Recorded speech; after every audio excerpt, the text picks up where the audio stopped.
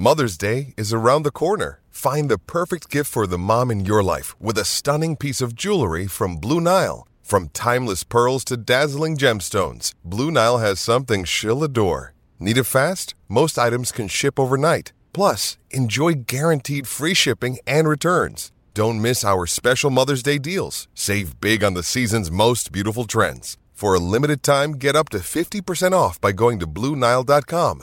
That's BlueNile.com. Let's answer some questions. I put the tweet out during the game. If you have any Stars questions, a few of you responded. At Greg Shelley 6 asked, does it matter that the Kraken get to start every single game of the series at or very near their normal evening game time while the Stars get 0? Maybe during the regular season that might be in effect because you usually don't play at that. But I would say the Stars are pretty used to the 8:50 puck drop. And by the way, once again, no matter how many times they do it, I got caught again. I got caught, Sean. About 8:35, I'm like, all right, well, it's tape, but, I'm late. And sure enough, it's one of those, I personally don't feel as though, it's good. Seattle clearly is adjusted to that time slot, but the number of games the Stars have played at 8:50 over the past few weeks, I think they should be used to it by now too. I also don't think in general, it's not. I don't think Pacific or far West Coast teams have any advantage schedule-wise at all when it comes to game time, because I don't think getting up to play a hockey game really impacts NHL players. Honestly, it's the game time and everything like that. I talk to players all the time who one of the bigger challenges after playing an NHL game that starts at 7:00 locally is getting to sleep that night. That's one of the I've talked to multiple players throughout this past season just about how do you manage your sleep and everything like that.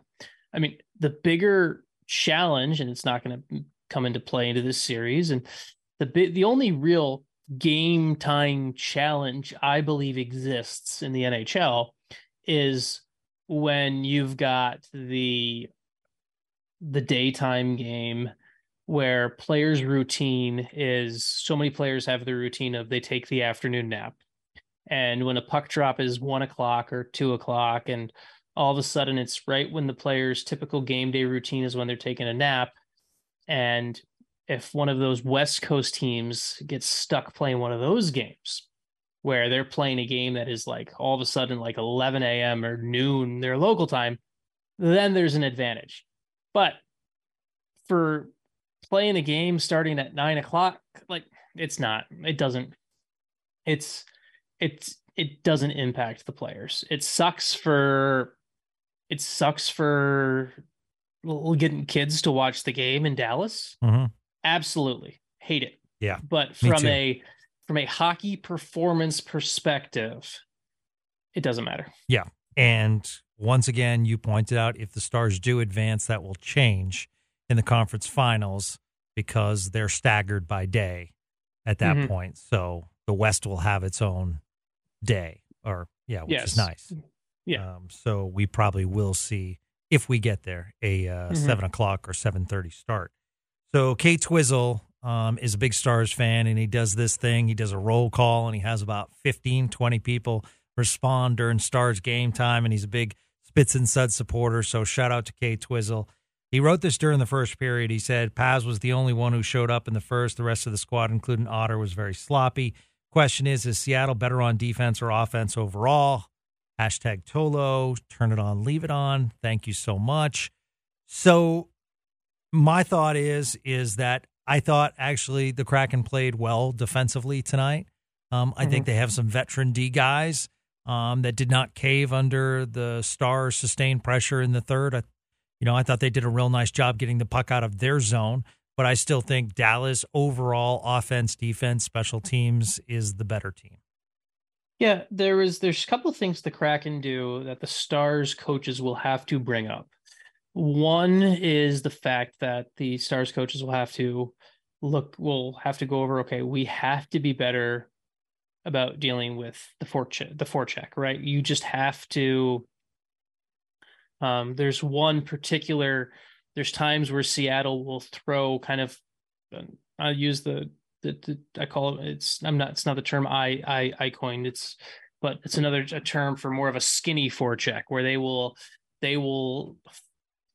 tunnel in on one player like they did on Lindell on the first goal for Seattle, where that's a play where when that's happening, you have to either punt and live to see another day, high off the glass and out, or just be smarter. The Stars need to defensively, one of the things Seattle does really well is they're willing to, you have to take what's given to you at times, but you have to take the right thing. And I think one thing that Dallas did quite a bit in the second period, and they did it in the third period for a little bit until they started to kind of adjust and be better for it. The Kraken are willing to give you that little stuff play, that wraparound. We saw quite a few of those in the second period and that's not really like, I know it's a good spot to have a chance, but it's not really a high danger chance, especially with modern goaltending now and everything like that.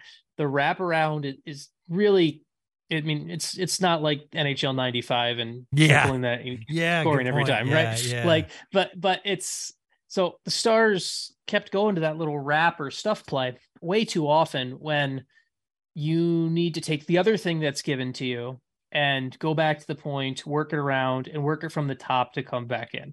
And I think that's something where credit to Seattle. And this is one of the things that's great about a playoff series versus an individual game. It's something where Seattle can, in an individual game within an 82 game regular season, Seattle is a much tougher matchup because you can force teams into that and you can't adjust.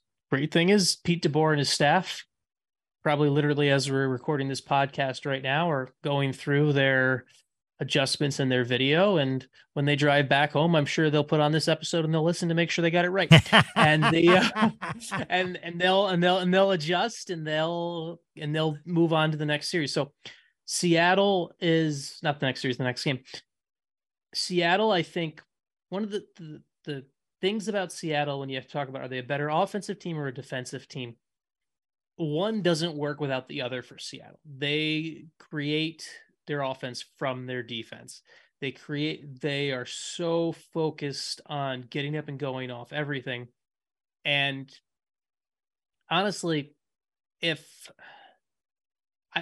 would be very interesting to see how this Seattle team would respond in games when they aren't the counterattacker. Because I don't think that Seattle team is built to win games without counterattacking. I think Matty Beniers could have had 3 goals tonight. I think he hit 2 on the post, and he's good. He's a great player. Yeah, he's really good. He really is. Yeah, absolutely. He's a lot of fun to watch. But you talked about he could have had 3 goals. Wyatt Johnston could have scored 3 times. Absolutely. Okay, Aaron Thacker, Thackman05, appreciate you listening. Basically asks, I think what you just answered, Sean, how would you play defense against the Kraken? Would you slow down the game if possible? I'll say this. I mean, I think the Stars Seattle is definitely quicker than the Wild.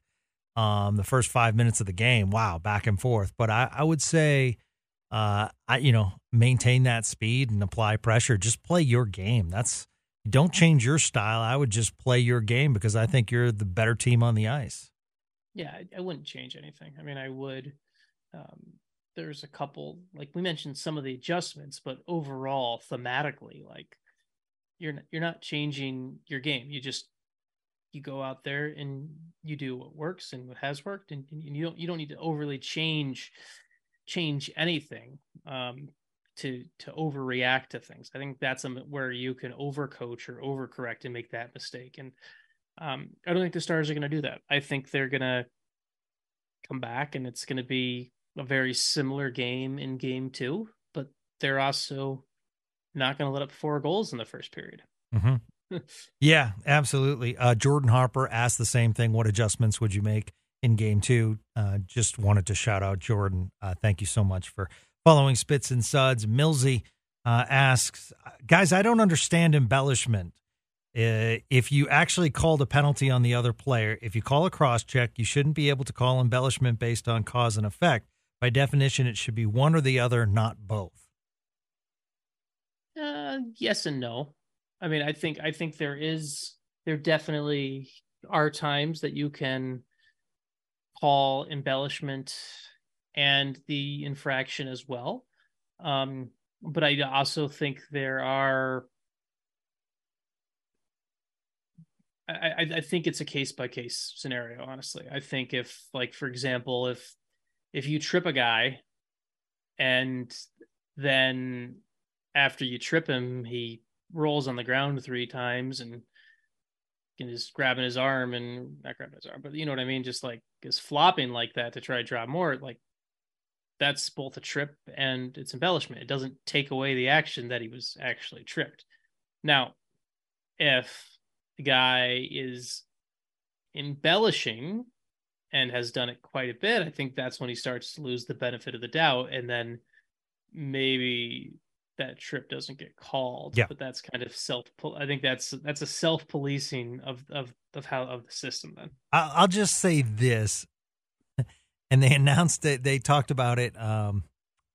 Boucher mentioned it on the ESPN broadcast that Sagan, when he was cross-checked from behind, went into the boards a little easy.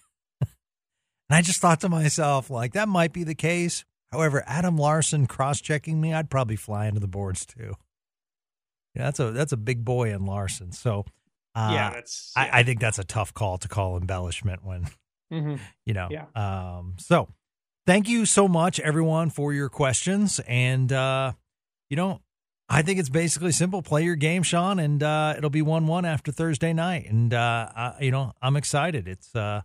It's late, but, you know, it is what it is. It's playoff hockey, and overtime happens. And, you know, you got that one under the belt. But we were sitting here a few weeks ago, and Minnesota had game 1, and we didn't have Joe Pavelski. So, and we were wondering if he would come back at all. And we certainly saw that he came back in massive form tonight. Yeah, there's a lot of really good things to like still with this team and where they're going now. Like, you know what? If you want me to be hypercritical and point things out, you know what? You got to have other people score goals. That's fine. Yep. That's true. That's completely true. But it's also, but it's not.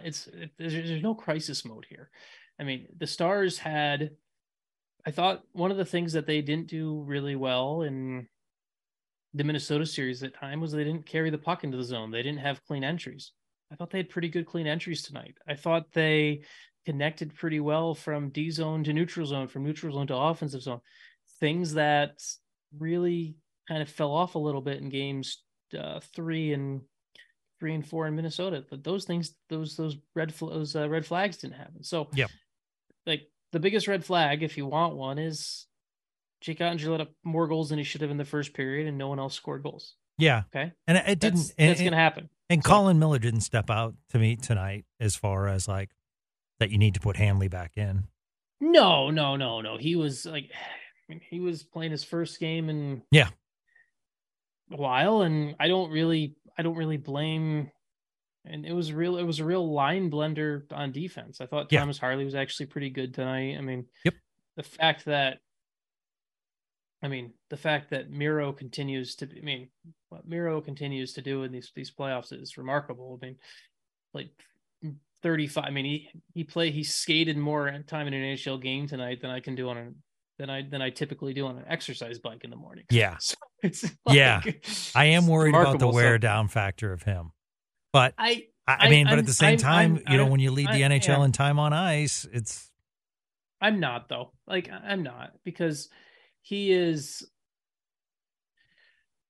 Kraken. Like, for example, like the Kraken are going to hit him. They're going to do it, but he's 23 years old. After each game, Miro's the guy who is. I don't know how far he actually goes, but he's literally on the stationary bike. He's probably on the stationary bike right now. He's running extensively before the game. Like, I mean, I'm not really worried about Miro breaking down. I'm not. I mean, the moral of the story is, if you are one of the best defensemen on the planet, which I believe Miro Heiskanen is, This is the norm. Yeah. You don't treat them with kid gloves. So I'm not going to treat them with kid gloves. I'm not worried about it. Yeah. Congratulations to Lindy Ruff. They move on. They play Carolina next. This is a June or July podcast, but we are going to recap the Miro Heiskanen draft at some point. Minus Nolan Patrick. I was just thinking the other day, like, you know, everyone talks about Makar. Everyone talks about Heiskanen, as well they should, and they probably would be 1 and 2 in that draft if you redrafted all over, along with Vancouver. Well, especially right now of this playoff series. Yes. To be fair, if you asked that question 2 weeks ago before the playoffs started, Jason Robertson could have been number 1 to go. Absolutely, yes, absolutely. Draft, so. And I bring that all up because Nico Hischier had a really good series against the Rangers and 80 points this year. So I mean, he was good last night. Kind of forgotten as the number 1 pick overall because of the others. Yeah, so actually not last night, 2 nights ago. Yeah, it's already Wednesday. So. Yeah, no, I know. I just wanted to say congratulations, Lindy Ruff, before it got too late. Congratulations. It's so awesome a story what he has done in New Jersey. So, all right, we're going to allow Sean to go to bed, and we're going to allow me to go to bed because we both have day jobs as well. So we're going to get to that. And we do want to thank you so much for listening to the Spits and Suds postgame. We will be on Thursday after the next game, and hopefully the Stars make it 1-1. So thanks so much for supporting us and listening, everybody. I'm Gavin Spittle of 105.3 The Fan. He is Sean Shapiro of D Magazine, of it's late, EP Ringside, of Shap Shots, and got to get the book plug. The name of the book, oh my God, I should have brought it up, is We Win Here, the definitive essays you need to know about the Texas Stars. So there you go. Buy Sean's book, support Sean, and have a great night, everyone. Yep, Gavin, I appreciate it. This is fun. I appreciate you helping this show run smoothly, and we're gonna have some more fun with this 2 nights from now. Yeah, absolutely. But for now, our heads hit the pillow, and Stars fans, don't worry. It's just one game, and we both feel the Stars will still prevail. So we'll see you soon on Spits and Suds.